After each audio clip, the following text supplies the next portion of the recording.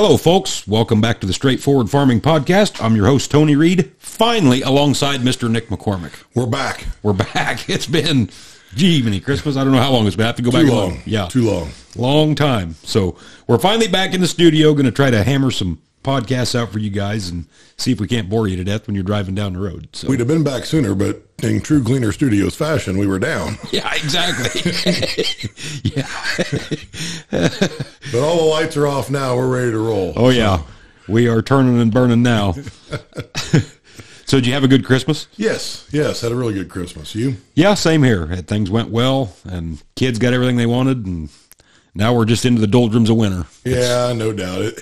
Christmas on a weekend like that's a little odd, and the fact that it was like 65 degrees, it didn't really feel like Christmas. But no, and Kevin and I were talking about that. We ended up farming all the way up till 2 weeks before Christmas. It didn't seem like it was Christmas to me. We moved machinery and rearranged the sheds today. Yeah. I've never done that in the end of December. Yeah, we crazy. Swapped all the fall stuff out for spring stuff because we've done some work in the shed and reorg stuff, and just normally it's not conducive to doing that, but this year it was. So yeah, we were hauling grain all day today and standing outside in a sweatshirt and was almost sweating. Yeah, so, no doubt. Yeah, I'll take it though. I mean, we do need some cold weather to get rid of some of this compaction, but yet I'll take the warm weather too, I guess. I need a cold snap to kill bugs. I'm not a mosquito or a fly fan or any of that stuff. So whatever it takes to kill those off is just fine with me. Nope. Same here. So how you setting on inputs for 22? We got I don't know, 3/4 of our anhydrous on, roughly thereabouts. So we bought that at $8.40. Now it's going to jump to $15.25. Yeah. So then what do you do on that? Right. We got most of ours on, but not all of it. And it's like, what do you do? I'm not prepaying it. I'm going to roll the dice. My thing is, good and well, the retailers are going to claim they bought it at that, and they're not going to let it go down. Yeah. Till side dress time, maybe. Right. I want a side dress about as bad as I want you to stomp on my foot with a hammer. I know. I've just never done the side dressing gig. It would work on half our farms, and the other half it wouldn't. Yeah, you run over more than you. It just doesn't work on some of our stuff. The one farm I do have left, it would work on there probably, maybe, kind of, sort of. It's square-ish, but still, I'm not really interested in doing it. Right. So, yeah, I don't know. I guess luckily we got the bulk of it bought at the cheap price. Cheap price of double last year. Yep. Exactly. So, I don't know. We'll just have to see what happens, but I don't look for it to go down a whole lot. I'm like you. I think it's going to. No, it just seemed like everything got higher, seed, chemical, fertilizer, the whole nine, it's. Yeah. And, I mean, luckily we got the grain markets are bouncing back a little now. Yeah. So, that helps. I mean. It does, but we always pay for that in the end. Like, stuff was finally starting to come down. Like, I was looking for it to just kind of level off and stay in that range. It had been fine. Yeah. But, one goes up, the other does too. Yeah. 21 was a good year as far as we bought cheap inputs, had good yields. By then, prices had rebound.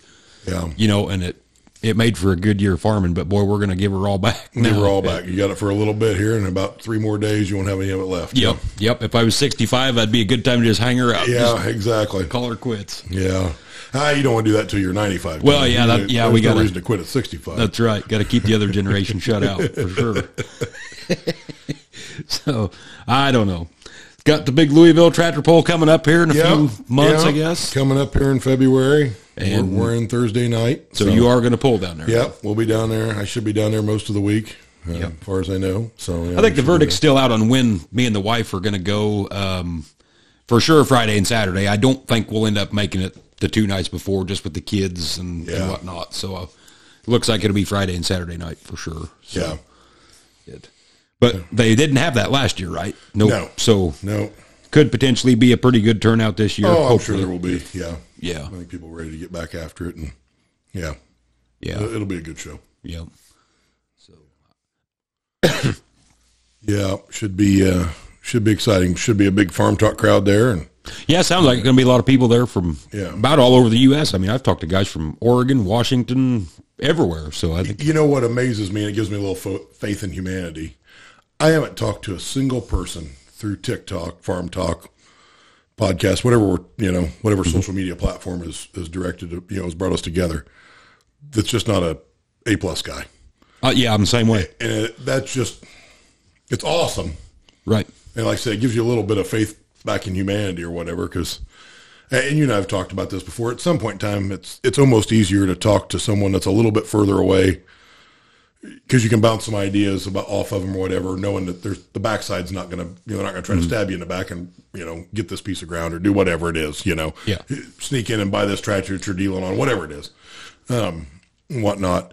But I made a lot of really, really good friends off of that deal, and I'm very, very thankful for that. It's been a really awesome experience. Yeah, and I'm curious to see the kind of response you get down there. I mean, you've been pulling down there for several years, but now a lot more people. Well, now I'm just known as Tony Reed's friend. Yeah, exactly.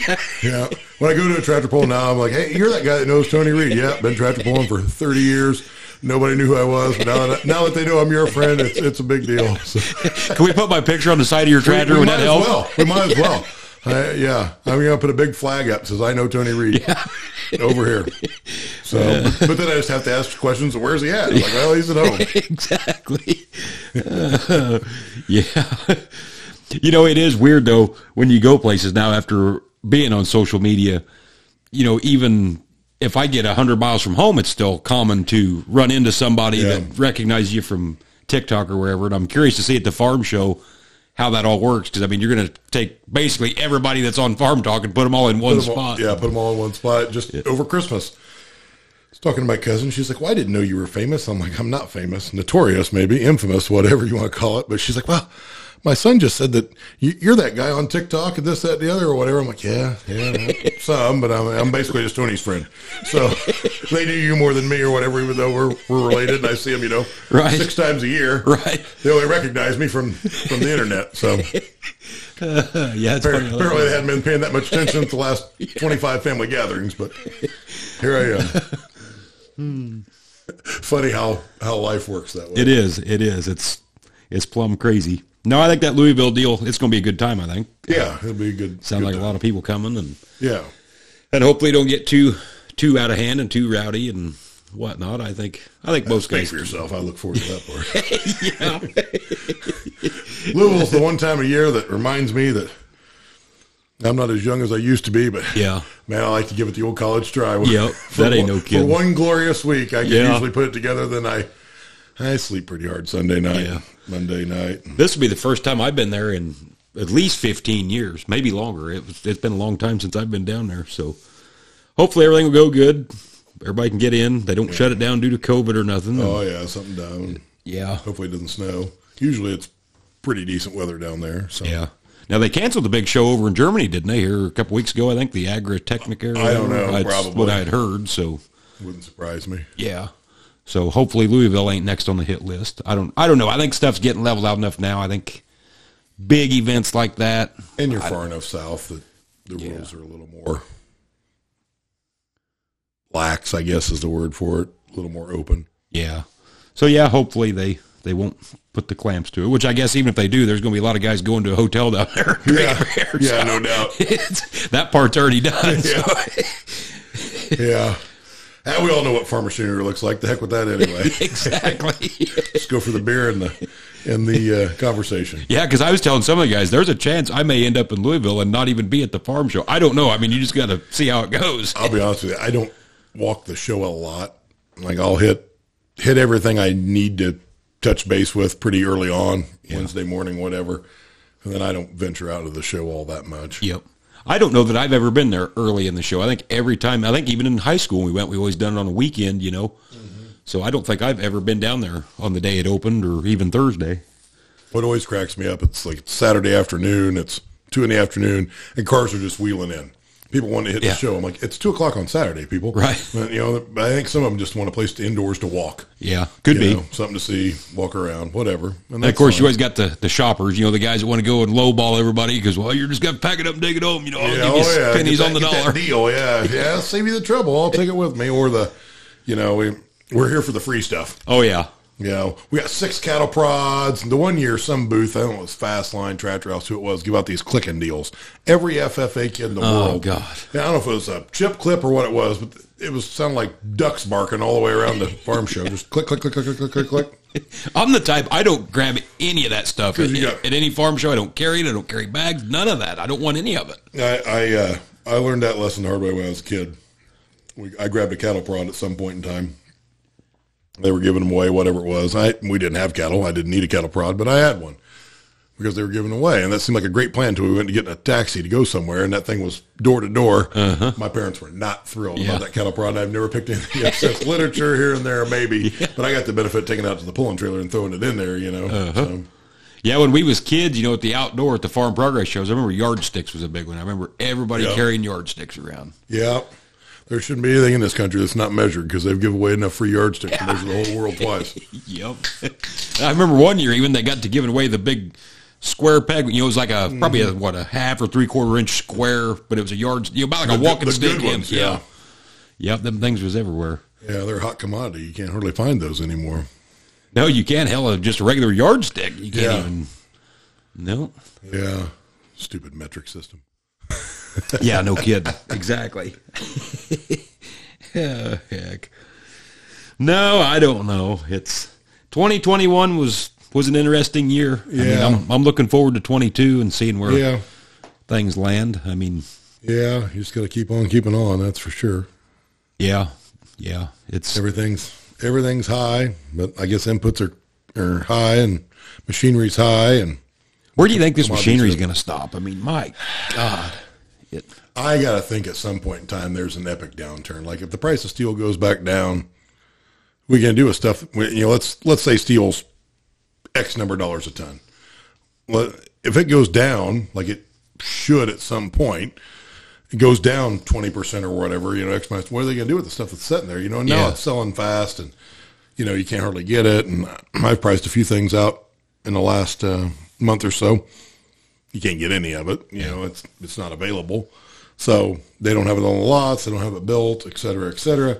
I'd be nervous as a jockey with a bunch of used stuff. Yes. So Deere, is a big company. They can absorb some of that if the market turns the other way. I mean, not all of it. And they can kind of sort of hold the market too, right? If they don't lower their prices, it's not going down. Right, exactly. But boy, if you're a jockey, today a market will bear $200,000 for a 9330 John Deere tractor, and then things really start to turn south, and now it's only worth 150. That's and companies have got backwards on that before. It starts going down, and dealers have stuff leveraged or whatever, and then they start having to pay money to make up the difference. They got a tractor that they've got $200,000 in that's now worth 150. Right. That they were planning on getting 225 to 250 for. Well, now they got to make that up to CNH or Deere Finance or whoever.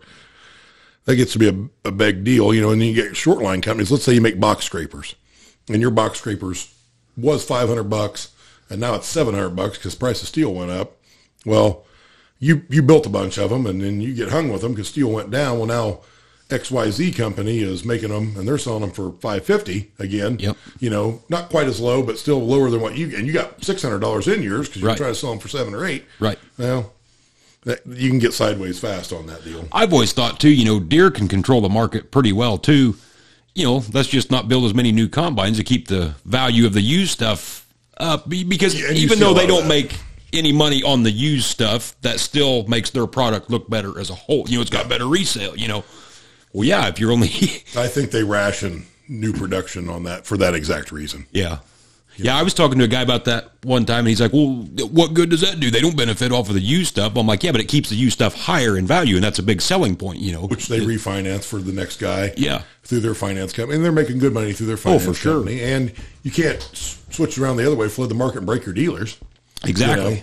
And hell, truth be known, and I'm not saying this is true, but it could be one of them deals where they make more money off of used equipment than they do new equipment. I don't know. I mean, I've heard of stranger things. Well, yeah. Yeah, for sure. Like you say, when you throw in their financing and all that stuff where they're getting you for 4 or 5% interest and whatnot, why, that adds up in a hurry on a $300,000 tractor. Well, exactly. I mean, there's a ton of companies, not even ag companies, but on into Sears, whoever, that they were a finance company that had this product, to a certain extent, and I'm not picking on Snap-on, but at some level, Snap-on is a finance company that happens to sell tools. Sure. You're not walking into a Harbor Freight and financing your U.S. General Toolbox and you're this and you're that and all your tools going in it. Yep. And I'm not picking on Snap-on for that. They got a great product. I got a lot of it. I love it. But they are also selling financing. Sure.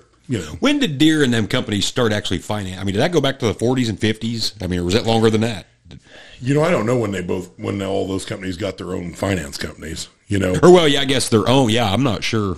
I mean, a lot of stuff has been financed for a long time, but at some point in time, they brought it in-house as a separate entity, but all underneath the umbrella. And they're making money off that, and that's fine. It's the American way. But it is intriguing on how some of that goes down, Yeah.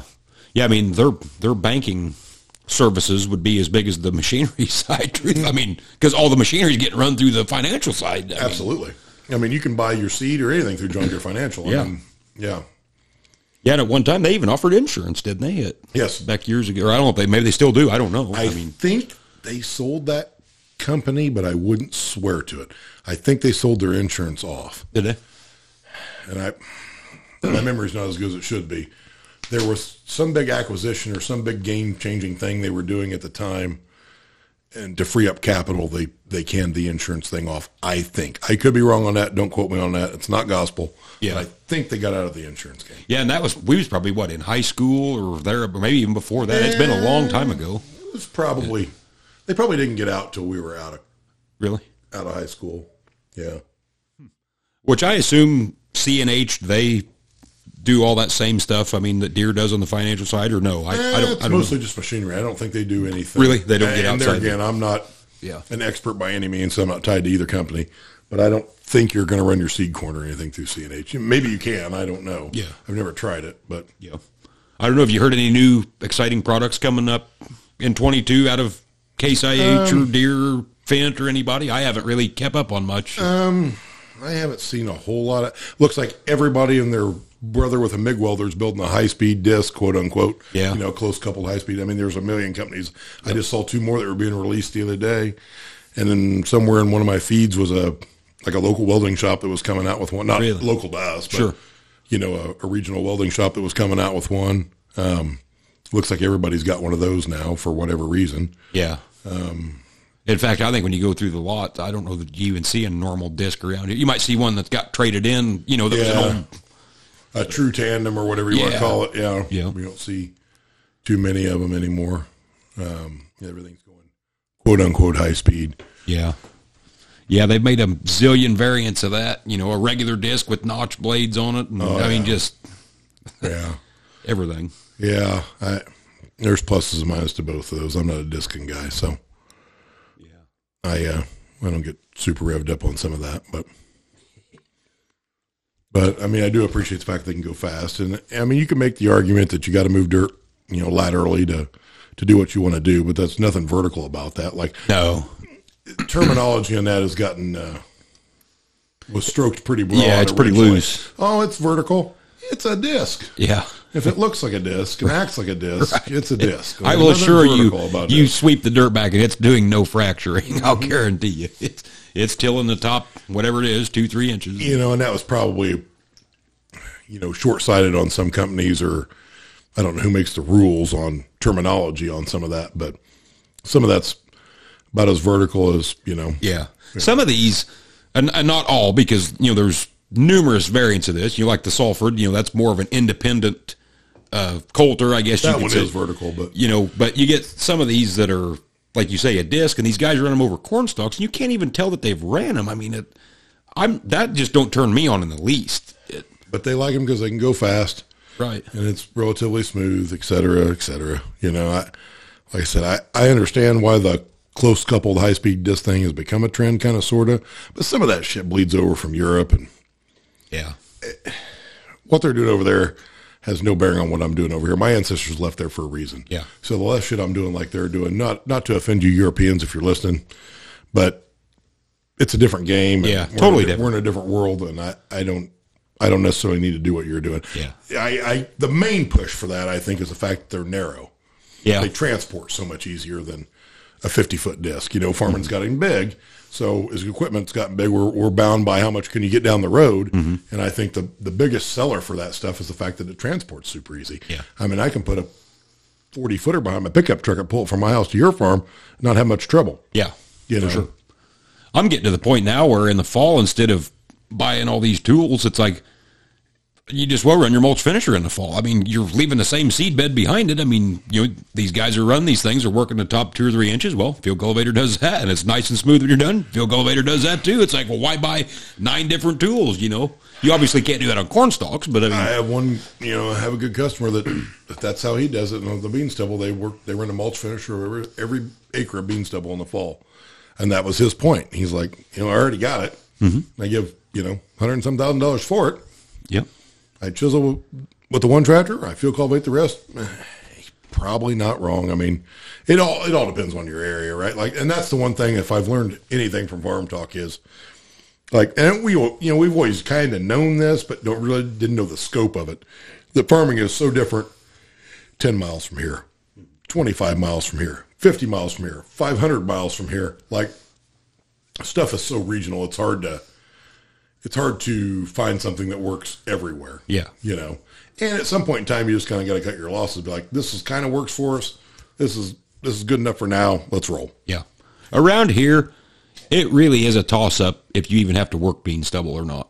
Yeah. I mean, it really can go either way. It probably does dry a little quicker if you got some loose dirt, for the spring, but it's one of them deals. It's not one of them deals you absolutely have to. And all that. One year we'd missed the corners, not the corners, but worked it at an angle, and there was little triangles here and there. Mm-hmm. Didn't put enough endrows in on the edge, and there was green patch, and it's like, oh, well, yeah, that which actually was an inadvertent test we didn't plan on, but actually was like, oh, we should do that, especially if you got an early fall like this year where it was dry and warm. It wasn't dry, but it was warm, and all that stuff germinated, and if it ever gets cold, the frost will kill it, right? And it's like, well, that's that many less seeds that are going to give me trouble in the spring. But yeah, no, you're not wrong there. We always talk about how farming has changed so much over the years and this, that, and that. But you just think in our short time span, when I was a kid, a little kid, we dissed everything. Then we Field Cultivated it probably twice, planted it, and this is all late May, mm-hmm. And then no-till drills got popular. But it was still late May. Yep. So we no-till all our corn stalks, and that was neat and great. Other than filling up a 15-foot drill with a 5-gallon bucket of beans, that's not fun. Is a lot of work. Yeah. There's nothing better than Dad saying, "Hey, I'm going to need you to meet me here in 15 minutes." All right, we'll be over there, bucket at a time. And then it was okay. We're going to plant beans earlier, and we kind of did a little bit of the early bean thing a long time ago, but you didn't want to do so much, you're getting made fun of a lot because it wasn't super popular. And then the no-till thing kind of faded away because as you're planting earlier, well, now you're kind of forced drying it. Like I told my dad 4 or 5 years ago, I said, if we were still doing everything with a two-wheel drive tractor and a Field Cultivator, we'd still be farming in May. Oh, yeah. Late May, because you couldn't get through it in April. Yeah. Like it wasn't dry enough. Now, the last few years, if you didn't get it done in April, well, you weren't doing it in May because May was just wet. Yep. You were doing it in June or April. You had your pick. Take which one you want. But we always get 2 windows, and that's when they are. And that's when they are. It's changed a lot. Just in general. In our 20, 30 some years of farming, it's changed drastically on how you do stuff, and you try to keep up on the trends. But I don't necessarily want to be the leader in that, but I definitely don't want to be the follower. Yeah, you want to be somewhere in the middle, I guess. I don't mind being a leader in some of that. But some of that can be expensive too. Yeah. Makes you wonder what some of these fads are. I mean, to me, it seemed like the no-till drill fad really came and left very quickly, which I think that all hit at the right time. Roundup Ready soybeans, whether people want to admit this or not, drove large-scale farming. Mm-hmm. You didn't have to cultivate anymore. You just planted it and away you went. And so I think that was sort of the start of the no-till drill phase. Well, that's when everybody started picking up more acres and getting bigger and bigger. And it's like, well, I'm not going to do this shit with a 20-foot drill no more. And they went to the bigger planters. So you went back to 15-inch rows or 30s or whatever. Well, prior to that, you keep your own seed. Right, exactly. So having a drill and having a wagon that you're filling with a 5-gallon bucket wasn't a big deal. Yeah. Because we got the seed, we took it to the elevator, they cleaned it for us, we'll dump it in. Yep. Hell, if we did a good job harvesting it, we didn't have to get it cleaned. We'll just put up with it a little bit, roll on. Well, then if we're paying tech fees and you can't replant it, all that kind of goes by the wayside. The trend gets pushed earlier. Like I said, we're going bigger on machinery. A 15-foot drill is great when they're new. Right. I mean, 80 acres is still a pretty good day with a 15-foot drill. You can get more than that, but you got to be humping it. Well, then when you have to rebuild it, they're not easy to work on. It's not, and then it never fails. And I don't understand this. Okay, you bought this brand new drill, and let's say you can get 4,000 acres to it before you ever have to change a bearing, whatever the number is. Then you rebuild it, and you get 1,500 to 2,000 on the second go round. Yeah, it's like, now damn it, I bought all those parts from the dealer, whatever, OEM. It's kind of like batteries. Battery that comes in your pickup truck or your tractor will last 7 years. Yep. The one you replace it with, if you get 3 out of it, chalk it up, pat yourself on the back, and go to have a great day. Yep. Supposedly it all comes down the same line, but it never lasts. No, I think tires are the same way too. Tires are the same way. Yep. Original OEM tires that come on a vehicle will outlast your next set every time. You can buy the same model again. It won't happen. Yeah, I don't know why that is, because I'm like you. I don't know why it is, but you see how many tractors got 2,500, 3,000 hours on them, got original tires, pretty good shape yet. You buy a new set, I got 2,000 hours. It's time for a new set. Yep. Yeah, don't ask me. It's like, do they have 2 lines for this, or is it just the way it works, or what's going on? But and part of what drove that is 15-inch beans were getting, not 15-inch. But, when the drill thing come out, we're going narrow beans, and they're hard to work on, and then the 15-inch trend kind of comes out, and that kills that off pretty quick. And then white mold comes out, and then we're back to 30s. Mm-hmm. But then we got to plant them early, so we bought a second planter. So now we're kind of back to 15s in our region, we'll say. I still like narrow beans. We're on 15s now. I'd rather be on 10s or 7.5s. I just can't find a great way to plant them that way. Right. And that's what we was talking the other day. You remember back when Roundup was hot and heavy, and I'm going to say it was around 1998 to 2000-ish, and it was right in its thick of it coming out, Remember how you just went and planted beans in the nastiest, weediest mess? Yep. And you waited till the beans were almost chest high. Yep, blow in there with some Roundup. All the weeds were sticking clear out of the beans, fried them, and away you went. Yep, just hosed it down and went on. One pass and used it. And then all it took was a couple guys like, 32 ounces of Roundup killed that dead. I wonder what 28 would do. Oh, I'm down to 20. Oh, I can barely touch it with some Roundup. Oh, shit, now we get Roundup resistant. I'm not killing shit, And I'm farming more acres, so, man, I'm going to cut this from 20 gallons an acre down to 12. Yeah. I can go all day if I do this. And, it's funny how that stuff works. And it's sad that got ruined because, man, that was slick when it worked. It was. We'll probably never see anything like that again. Because, was about, you didn't do any you didn't do nothing. You planted the beans, you sprayed it one time, and that was it. You plant them through that yellow mustard. That drill would go right through that shit, didn't care. Yep. It was vertical tillage. Yeah, it was. We'll just blow right through that. I had numerous guys tell me, hey, it would be perfect if you work my field with that drill. We talked about that for years before we started selling Salford stuff, about just doing a 3-point bar with no-till coulters on it, just to run through the field, just to fluff it that little bit. Yep. Now, in retrospect, it needs to be more than that, but at the time, the drill would have been, change the openers and all that shit, so on and so forth. But that's eventually what we came back to. It is. Kind of, sort of, running a VT tool of some fashion through there so you can blow in there and plant beans. The only difference is we need to start killing more weeds off. Right. Because you can't, when we were kids, what's the chemical that kills stuff before you're out of the field? I can't think. It's a burn down. I can't think of it. I love it. We still use it to this day occasionally. Like paraquat and different stuff. Not paraquat, it's gramoxone. Gramoxone. Yep. Gramoxone. Back in the day, Roundup wasn't quite that good, but it wasn't far from it. Right, it was close. There wasn't much Roundup wouldn't kill when it was strong. When it was new. I love Gramoxone. Still to this day, it's like, I started spraying this 80 and the other half's dead before I got to the other side. That's what I'm looking to see. Yeah, you get them hot, humid days, and boy, that stuff just... Yeah. Especially that yellow mustard, which is, some places probably don't have that, but around here we've got, we call it yellow top, yellow mustard. I don't know what the technical name is. It's a hollow stalk about an inch in diameter, roughly, and it's hollow, but it just... Yeah, it's got a yellow flower on the top of it, and it makes a mess. And the fields look neat because they get about, between waist and chest high and just solid. As pretty as can be if you haven't done anything about it or with it. But you just blow in there with a drill, and chew through that, spray it down, you're good to go. But it's funny, though. Have you ever thought about some of the weeds that, we basically, like these weeds that are gone. So like milkweed, it vanished, which is partially what killed the monarch butterflies, whether people want to admit that or not. Jimson weed, never see that stuff. When you get to thinking about some of these weeds that we had when we were kids that you never see anymore. Yeah, that's true. We don't have near the problems with foxtail we used to have, really.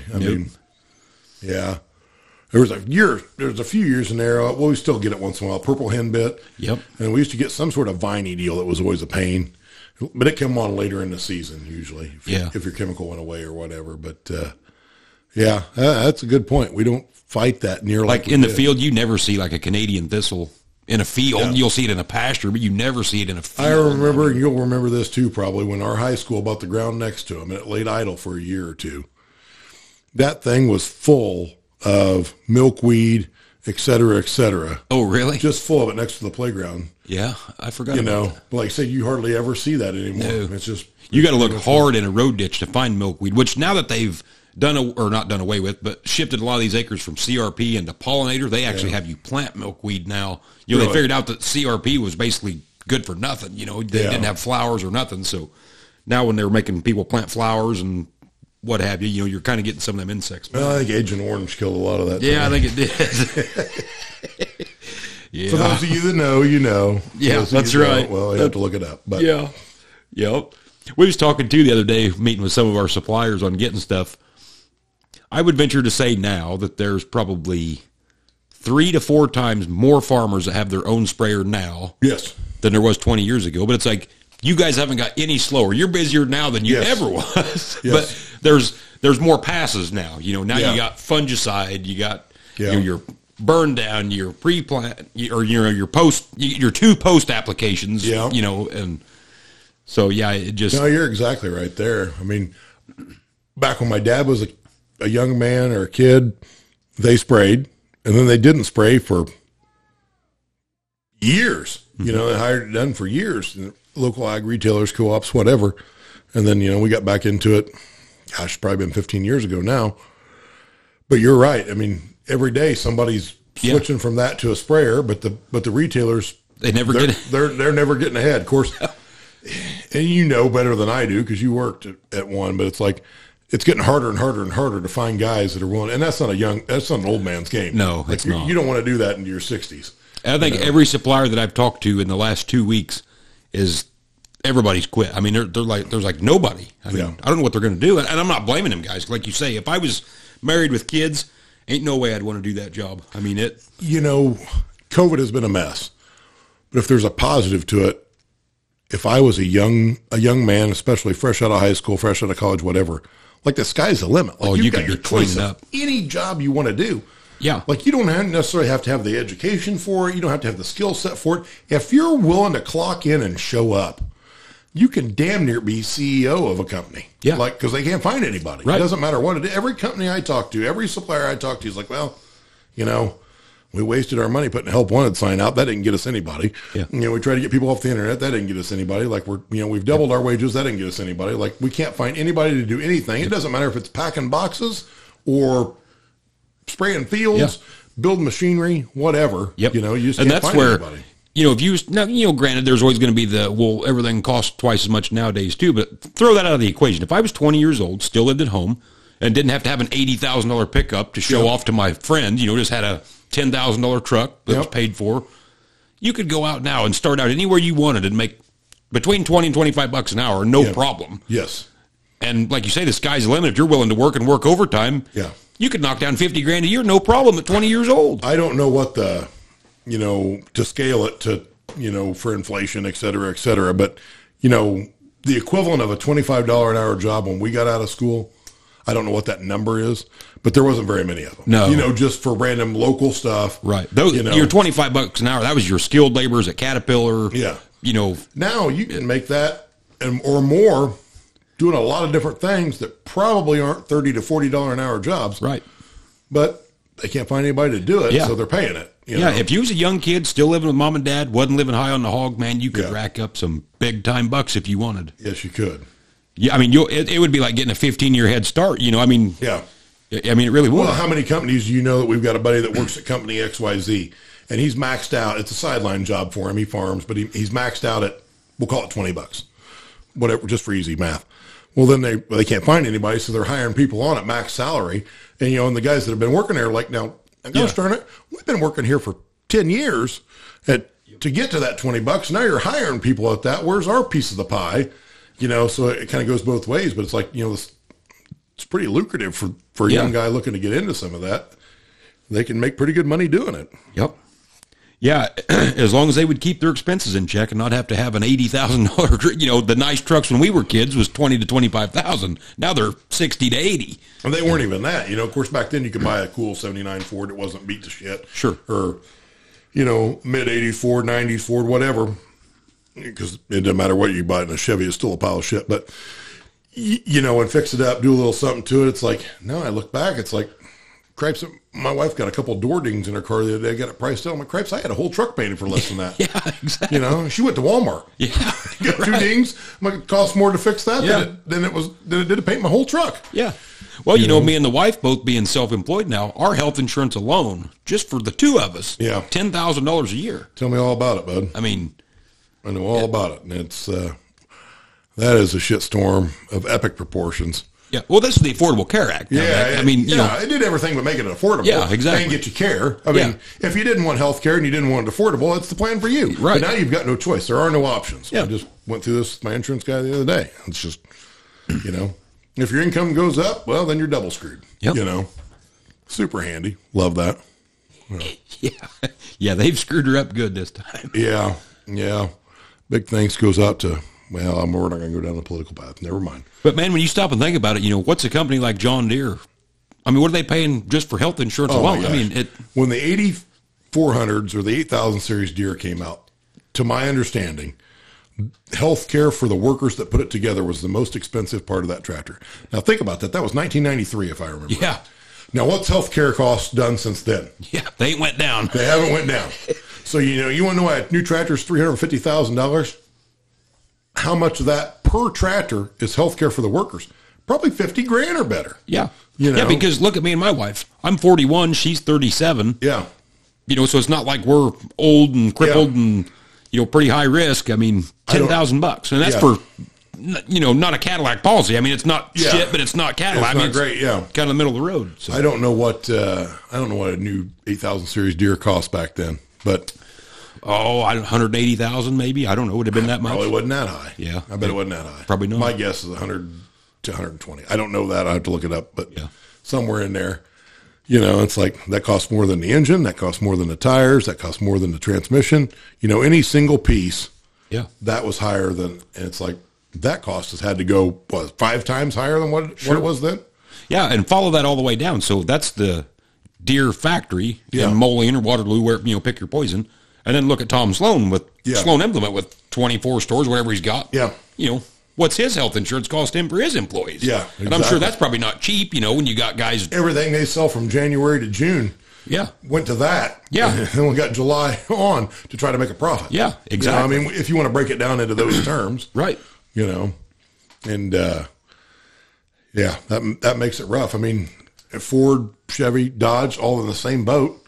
Those giant union contracts. Look at the contract Deere just signed. You can't tell me their equipment isn't going to go up. Well, exactly. They ain't going to eat that. It's going to have to. Yeah. Here was the avenue I wanted to take on that. Okay, well, you say we made too much money. Okay, it was more than $1 billion. Let's just say it was $1 billion. Okay. So by that rationale, if that's the problem, well, we're just going to lower the price of our machinery 25%, and then we'll be good. Right, yeah. We'll make less money. You guys will be happy then, right? Right. Oh, no. We want more money. Well, now make up your mind. Right. A minute ago, we made too much profit. So if we lower the cost of our stuff, or, the selling price, well, then we should be good. We just won't make as much. You guys will still be having a really good job compared to everybody else. Yep. We're all good, right? Oh, no. We want you to keep the machinery up. We want you to raise the price. Mm-hmm. We want it paid more. Yeah. Well, okay. I'm not going to go down the anti-union path because I'm not necessarily anti-union. What I am anti-union on is their goal, or it's not their goal now.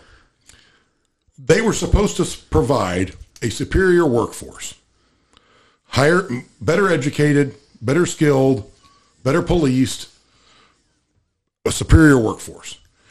What they ended up being was protecting their police force for shitbags. Yeah, exactly. We got this guy, he keeps showing up to work drunk, but we can't get rid of him. We got this guy keeps missing work, but we can't get rid of him. We keep protecting the shitbags. We don't reward the people that are actually showing up doing their stuff. And there are thousands of high quality union employees. Sure. I'm not knocking them. They're doing a great job. But you can go to any company, you can talk to any one of them guys, and they can name you off 5 of their coworkers that should have been fired 5 years ago if they'll tell you the honest to God truth. Mm-hmm. They won't. Well, some of them will. Most of them will. But if you could weed those guys out and they could provide that superior workforce, an efficient workforce, then I'm happy to pay them the contracts that they're asking for, right, even above and beyond that. Right. If you get rid of the low-hanging fruit, if I go upstairs to your house right now, I'll hire all 3 of your kids to do whatever job, but I pay them the same for the next 2 days to do it. Chances are Henry's going to get more work done than your youngest daughter. Right. If it's a physical task. Sure. Whatever it is, because she's small, she's young, or whatever. So at the end of those 2 days, if I say, well, I'm going to give you all a raise, and I give them all the same raise, one's going to be mad, one's going to be okay with it, and the other one's happy as can be because she didn't do as much, yeah, and it's getting more. Same. Yeah. And it's on a grander scale in the union thing, and I'm not picking your kids by any means. My kids be the same way. But I guess that's where I'm at on that.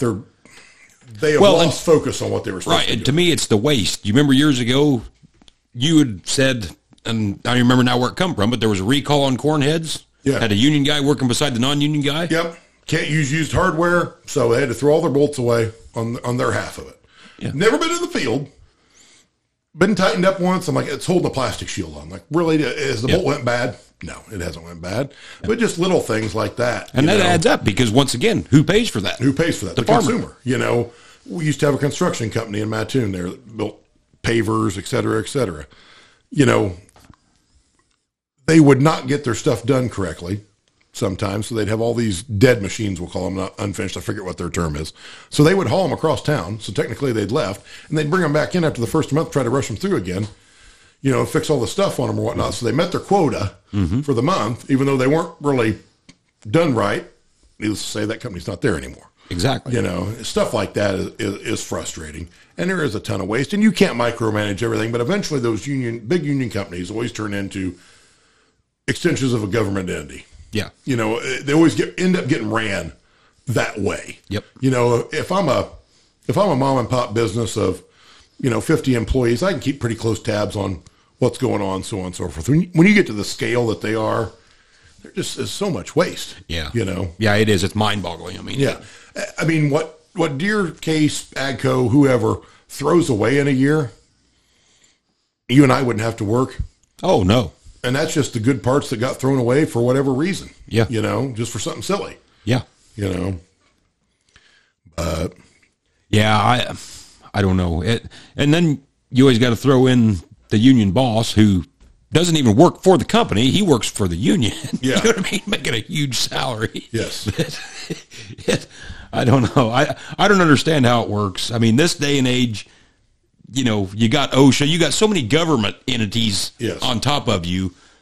It's not like a company is going to necessarily get over on you and treat you like dirt like they did 100 years ago, because they really did, Well, for sure. The unions for sure had their place, and they still have a place.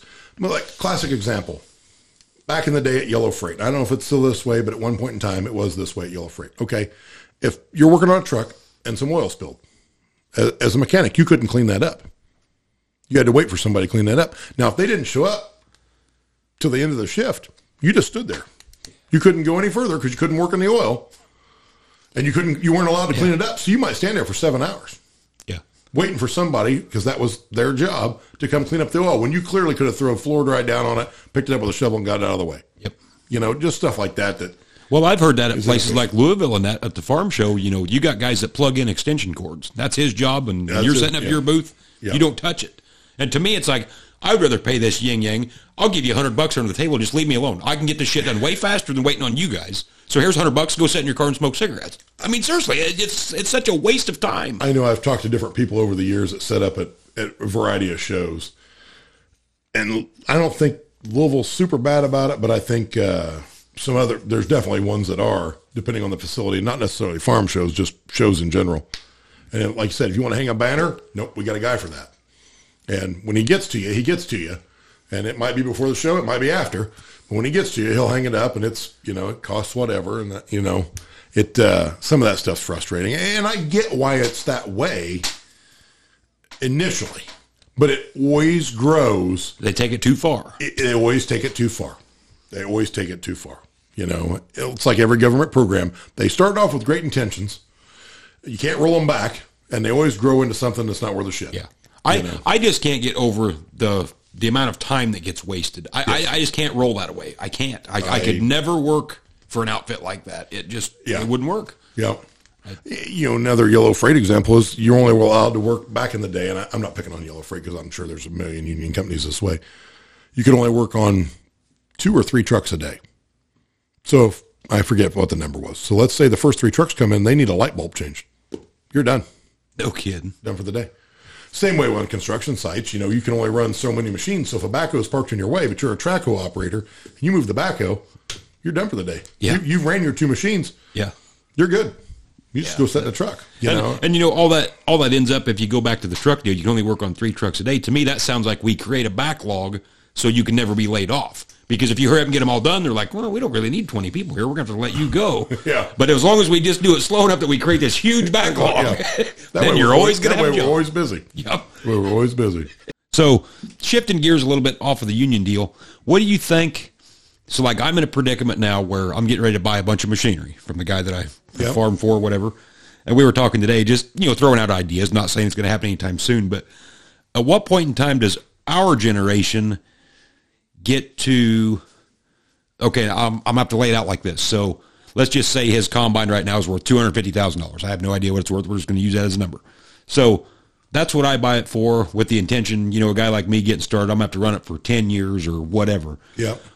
Where does guys my age and with the direction things are headed, where do we hit the peak? Because we know all this electric stuff's coming and things are getting ready to have a very fast change, I think. So it's like, how far into this do you buy $1 million worth of machinery, and then in 7, 8, 9 years, it's like some of this is becoming obsolete because they're wanting to shift it to electric, and so you don't get your money back out of it because nobody wants it. You can't run it because of regulation. I don't know. I mean, the regulation thing you can't foresee. That could go a number of different ways. And I'm far from an expert on that. I know how I want it to go, and that's the electrical stuff can stay unplugged and go on about its merry way. But the combine thing's always tough anyway, on when do you trade, how do you trade, you know, et cetera, et cetera. I honestly think in my heart of hearts that the electric thing's going to be short-lived. You think so? It's not really feasible. If tomorrow everybody that you know in a 5 square mile radius of here had all electrical stuff, okay, we all plug in, what happens? Power grid fails, and we're just pretty much sitting in the dark. You take Mayfield, Kentucky.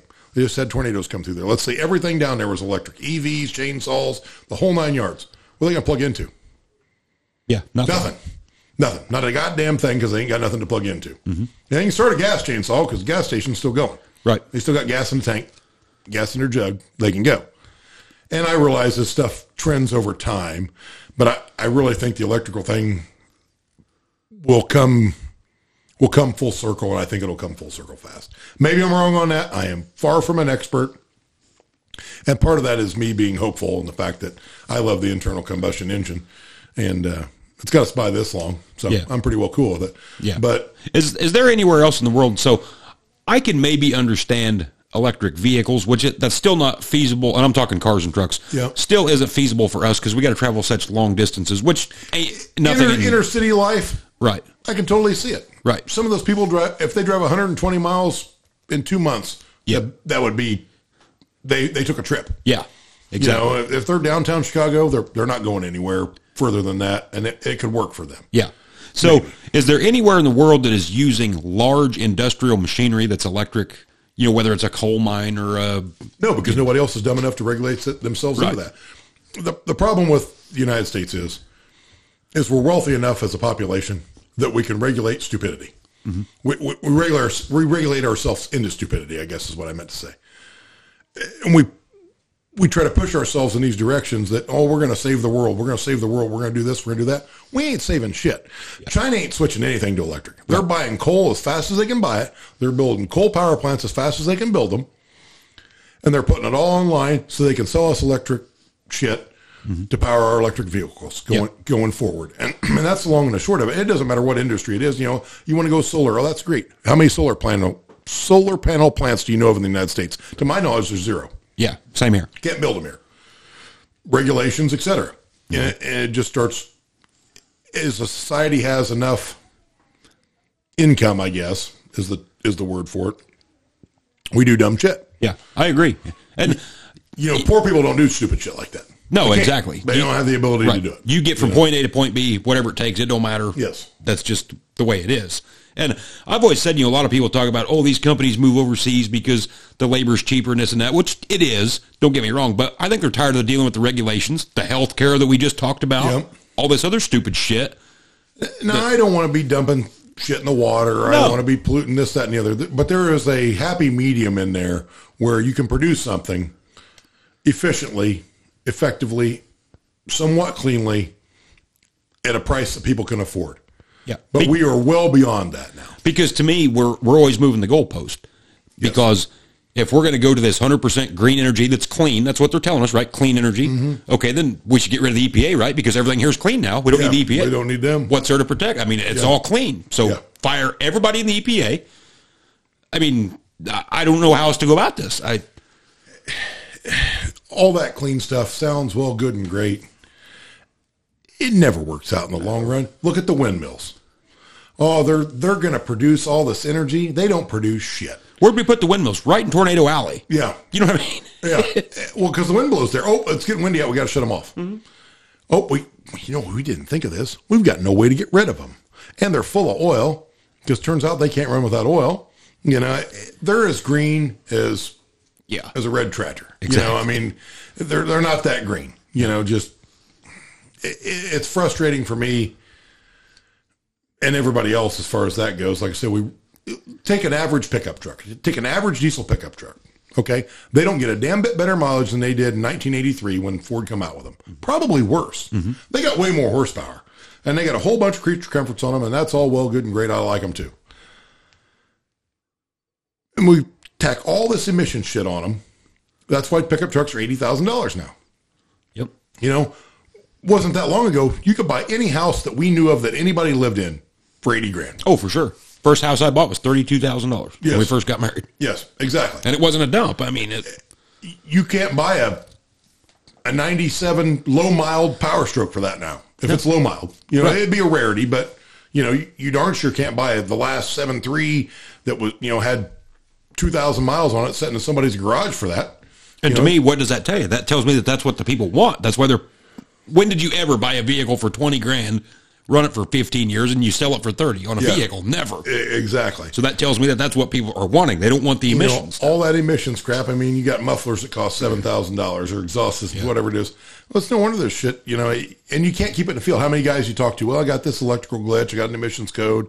I got this, and we're kind of getting down the same path we've been on a few times. But in the grand scheme of things, green energy, and there again, I'm not an expert on it, but from what I've seen, the experts on it either.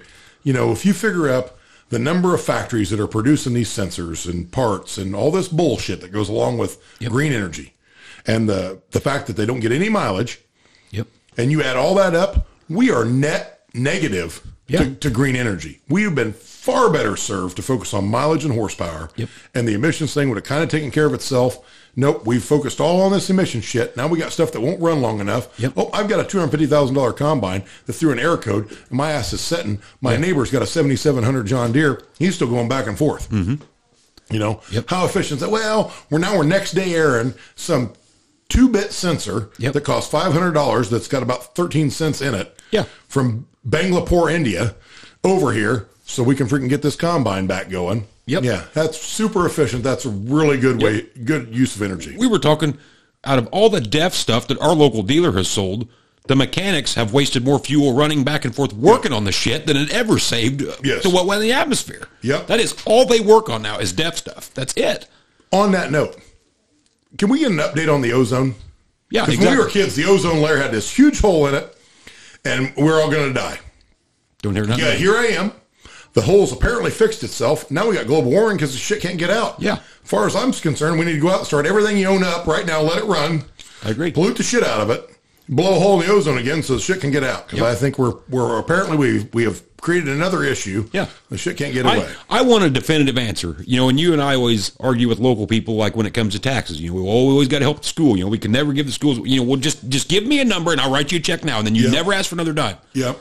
Well, I want the same thing on global warming. I want the point of no return. You tell me what it is, and then at what year the Earth is going to burst into flames. Yeah. But it's always 50 years from now, 50 years from now, 50 years. It's never next week or no. It's always 50 years out. The next generation. Yeah, we got to make this change, or we're going to regret it. We're going to regret it. Yep. You know who's not regretting it? The people that were on the forefront of pushing that bullshit agenda, like Al Gore, exactly, that are multi-millionaires now yep, off selling a bag of shit. Yep, that's all it is. Yeah, because you think China gives two shits about cleaning up their environment, you're dead wrong. The only time they've shut their shit down was for the Olympics. Exactly.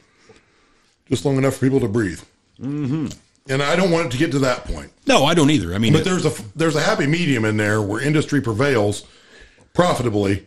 Shit doesn't cost an arm and a leg. Yep, and life goes on. Yeah, they've screwed her up good this time. And what comes down to a bunch of that shit on science is, Tony, they got no belief in God. Right. So they think they're in control, not the Lord and Savior Jesus Christ, and they think they're going to make all these decisions that are going to take care of all that. I got to think God made us smart enough to take care of ourselves on some of that, and he's going to regulate some of that himself. Yeah, I think so too. What happens when all these acres and acres and acres get taken out of corn that harvests carbon? Right. They claim it's better than the Amazon rainforest. Exactly. And now we turn them into solar fields, where they got a little bit of grass growing up them, where we didn't spray around them. And what are they harvesting? Nothing. Yeah, it's a sad state of affairs, and I don't know. It's out of control, and there's no fixing it. I don't care what anybody says. I think we've reached the point of no return. I mean, you see it on TikTok. You see it in the comments. I mean, the Iowa dairy farmer can have on their milking cows, and just gets raked over the coals by these people that just think he's just abusing animals, and everybody wants milk for their cereal, but they don't want any cows being milked. Yeah. Well, make up your mind. Which way do you want it? Yep. Exactly. Yeah. Organic and green is great. That's a small niche market. It's not widespread. If it was widespread, everybody'd be doing it. We'd be hungry as shit, and everybody'd be doing it if it was the way to go. Yeah. You're going to regulate that into profitability. That's never happened in the history of the world. It's not going to happen now. No, you're right. It's not going to happen, and I'm just sick of the hypocrites that tell you and I we got to do this, this, and this, but they fly all over the world on their jet. And they can do this. There's no emissions on those. Yeah. And they're putting it right up there in the jet stream. Yeah. But you never hear anything about that. Oh, they could have taken a commercial flight, but they didn't. There were seats available, but they had their private jet, and they flew over there anyway. How many nuclear bombs has our government detonated? Out in Alamogordo and just the test sites that's probably where half the cancer comes from nowadays anyway, Yeah. And they're going to tell us about polluting. I mean, God tried to regulate apples back in the day in the Garden of Eden, and it didn't work. Yeah, that's right. I got one fruit, which I realize there's a debate on whether or not it was an apple. You get my point. We don't eat those. Everything else is good. We're all green. Yep. We're all good. Nope. Couldn't handle the one rule we gave you. Yep. So apparently we're incapable of it. Let's just move on. Well, I think we've about come full circle like always on this one. I think we better cut her off here, and from the Garden of Eden to the farm show.